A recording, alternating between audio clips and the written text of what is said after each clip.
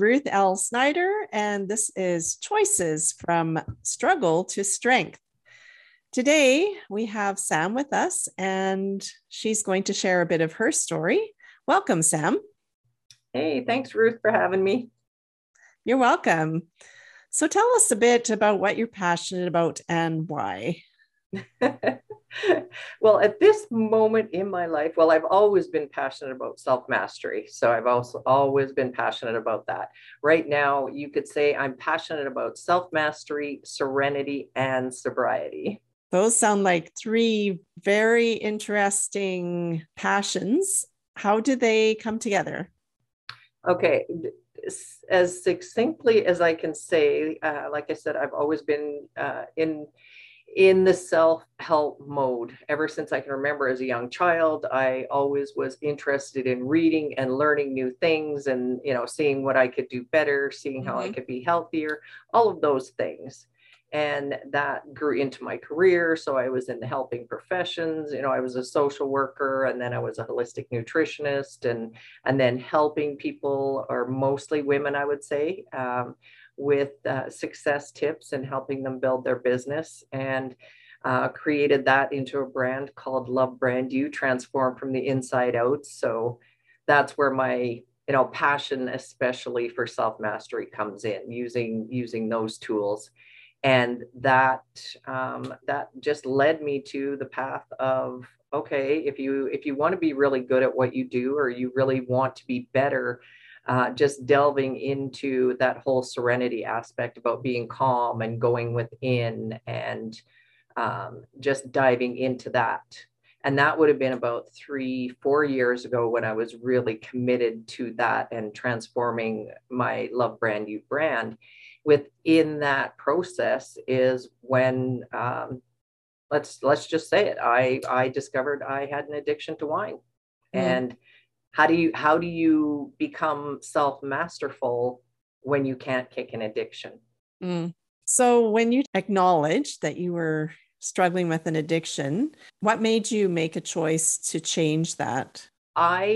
I did many things over the years. I would take a break. I would, do what I find is common when you get in these discussions with other people about that. You often find that you try to quit and you think it's not a big deal, because of course, in my case, I'm just speaking for me. It didn't impact really too much of my life, according to other people.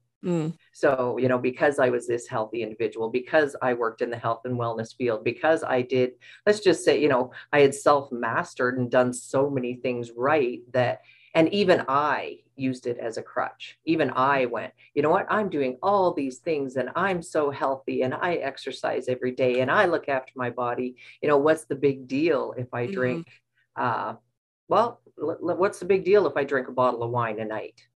So you get in this mindset of it's no big deal because I'm healthy other ways.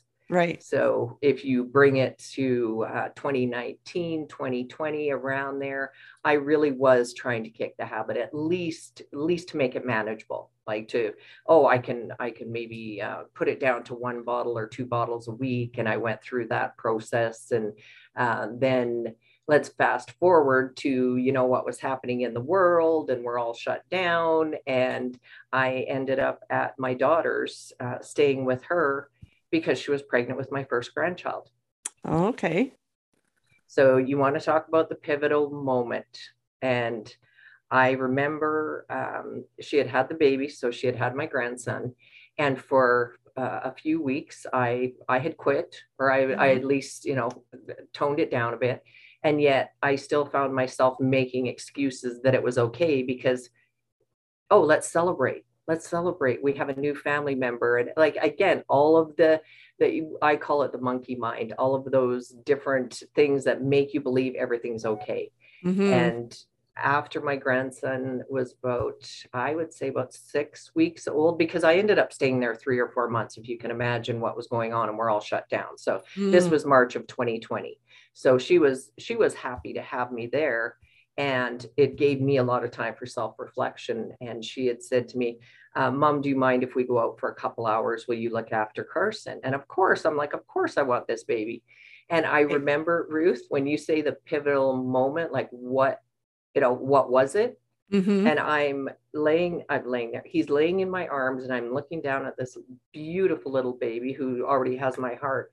And in that moment, I looked at him and I just went, do I want wine or do I want to be a really great Nana? Mm. And it was just in that moment, it was like, what do I want him to remember me as the Nana with the wine glass in her hand, or do I Mm-hmm. want him to remember me as the Nana that was there for him any moment of the day, like they're fully present, I mean. Wow. And that was it. And don't get me wrong, it was not easy, and I will never say that it was easy. However, when the self mastery and the self and the serenity kicked in with, okay, I can, and it was hard for me at first to say the word sober, Mm. because I didn't identify with being a label of what I was. But Right. when I got really real with myself, it was like, well, when you can't go 2 or 3 days without, oh, wait a second, I can justify having a glass of wine, and then two, and then three. And I was just dedicated. I didn't know in that moment, I did not know it was lifetime. I could not have said that then. It Right. was just, today I am choosing my grandson. I am choosing Mm. health. I am choosing self-mastery. Mm-hmm. Um, not wine. And I honestly, I just went choice by choice, not even Right. step, in all of the methods that they teach you, one day at a time, all of, Mm-hmm. I just had to find what worked for me. And it Right. literally was one choice at a time. Mm. Thanks for sharing that with us. There's people struggle with all kinds of addictions. I tend to be a stress eater, and that's something I have to choose, right? In the moment. Of course. So we have to make other choices that are healthier. How has your struggle with your addiction made you a stronger person? By really looking at it for what it is, by really understanding that it takes strength not only to recognize something that you don't really care about yourself, but it takes strength in every moment to choose something different. Mm-hmm. And for me, it was finding something bigger. And I know in every addiction, you have to do it for yourself. Right. And of course, I was doing it for me. However, it was doing it for me so I could have the relationship with my grandson. So Right. every time I thought, I'm doing good. I've done a couple of weeks. I've done, I could do it. And I would just have these conversations with myself. I allowed myself to be in my head, and I'd go, yeah, you could. You've Mm-hmm. done good. Mm-hmm. Do you really want Carson or the wine? And Right. I just kept asking myself that. And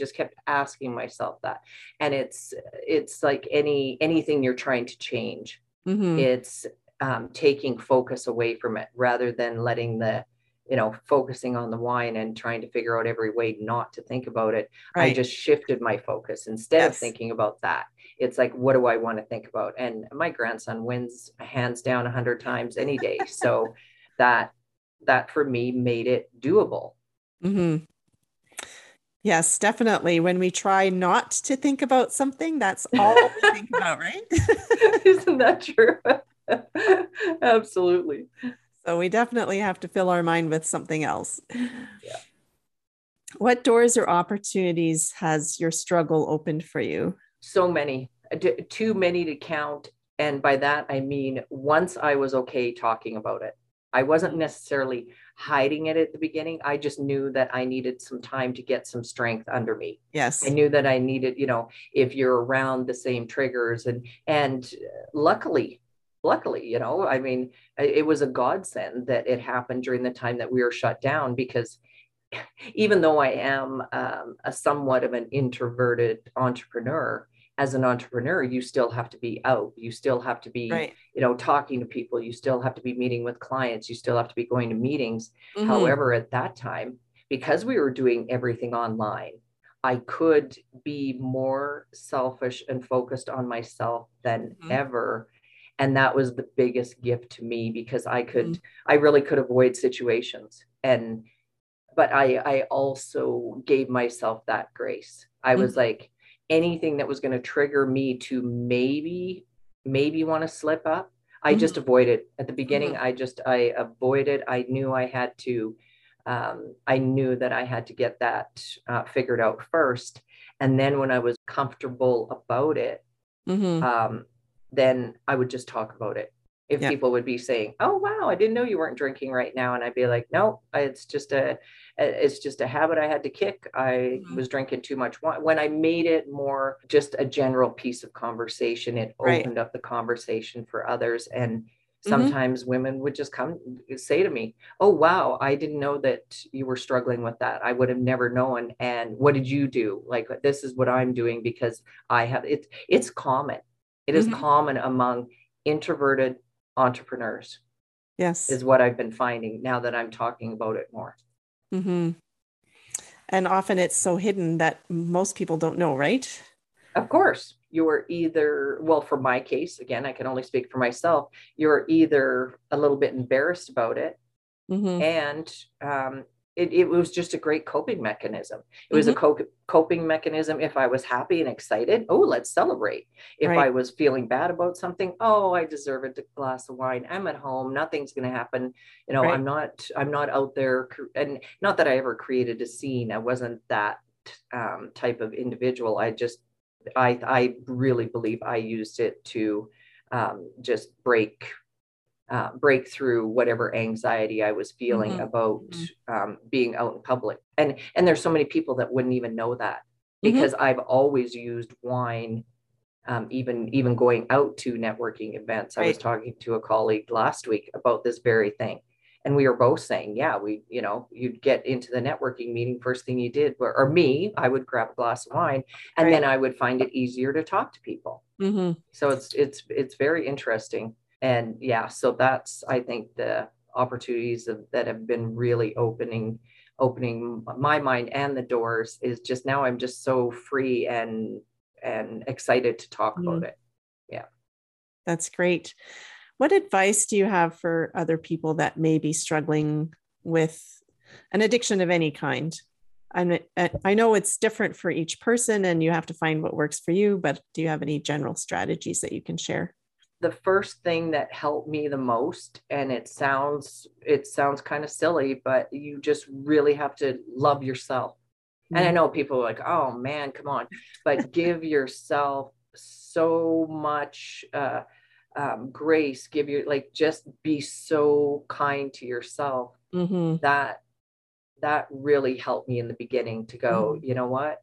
Because those of us that say, when I say self mastery, those of us that are used to, always taking care of things or figuring something out, and this was one that I can honestly say has Mm-hmm. taken me years to really, and I did a lot of sabotage. I beat myself up a lot saying, Mm-hmm. you know what, that, you should be able to get through this. Look at all these people Right. that could just figure something out. But you got to ask yourself, what you're seeing in something else, for your own self, it's not really your truth. Mm-hmm. People saw me a certain way where I Yes. saw myself a different way. So Right. being kind to yourself, and if you need to talk to someone, like, find someone to talk to and Mm-hmm. do what works for you. Mm-hmm. Do It really is critical. um, check out different programs, check out Mm-hmm. different addiction and recovery support services. Do that, like, check it out. However, you have to really feel it in your heart. If it doesn't Right. feel right, like, if this isn't the system for me, no matter if somebody is saying, oh, do the 12 steps or do this program, Right.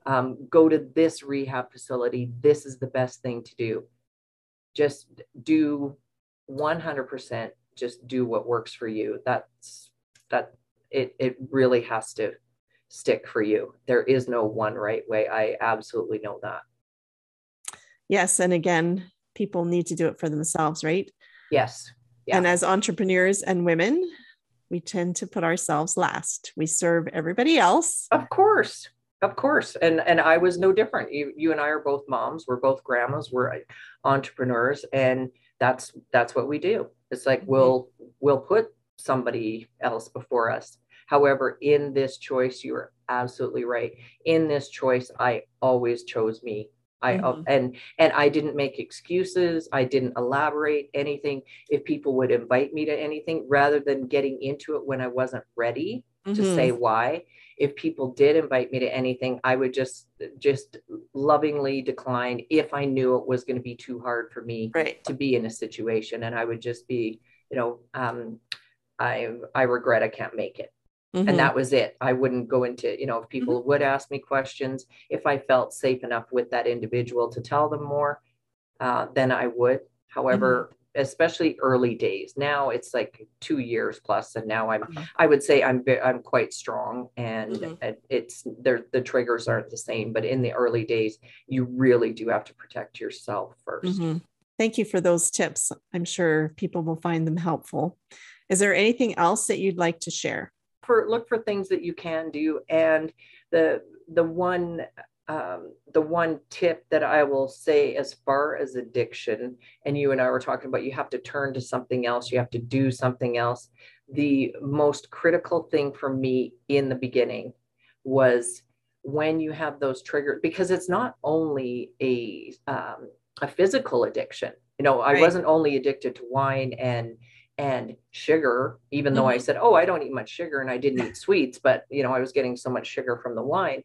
Um, you need to do something in your most vulnerable times. And just as an example, when it would, because I always did wine o'clock. I always did, 5 o'clock, it's wine o'clock. And then during the time we were shut down, it soon became 3 o'clock because it's Mhm. wine o'clock anywhere. Again, you tell yourself these stories, and you justify it. At least Mhm. I did. Mhm. When I made the decision, I changed wine o'clock to walk o'clock. Mm. So I got up and moved. I got Yes. like anytime I got such a craving where before I would have given in. There Mhm. was many times in the early attempts, I did the 30-day periods and all of those. Right. And eventually I would give in. This time I was determined. I Mhm. was determined. So I mean, I walk and exercise quite a bit anyway, but during that period of time, Mhm. it didn't matter what I was doing. If I Mhm. was working, if I was, it did not matter. If the craving came, so much so, I traded wine for walking. Mhm. And that was, for me, that was a game changer too. Mhm. I just moved. And as soon as you move and you do something else, it, Mhm. it does change. And then you're familiar with NLP, neuro linguistic programming, where they're talking about, you create habits of behavior and you've got these Mhm. pathways in your brain. You Mhm. have to create a different pathway. So your Right. brain is used to going for the wine. So Mhm. I just decided to create different pathways. And there's so much more I did, and a Right. topic for another day. However, if you can at least break that first trigger, that's for me was the starting point Mhm. to the longevity. Mhm. Very practical. Thank you. Thank you. What's the best way for people to get in contact with you? Sam Rafoss. I am on social media under my name everywhere: Twitter, Facebook, Instagram, all of those places. LinkedIn, people can connect with me. And then my two brands. Right now, I'm in Love Brand You, which is where, Ruth, you're going to be on my show for Love Brand You in less than a month. So I'm looking forward to that. And because I am now fully into the sobriety and wanting to help people in that way, soberandserene.com. So there's two, but they go hand in hand. Mhm. Well, thank you very much for joining us today. It was a pleasure, and I look forward to continuing this journey together with you in whatever way comes about. Thank you so much, Ruth.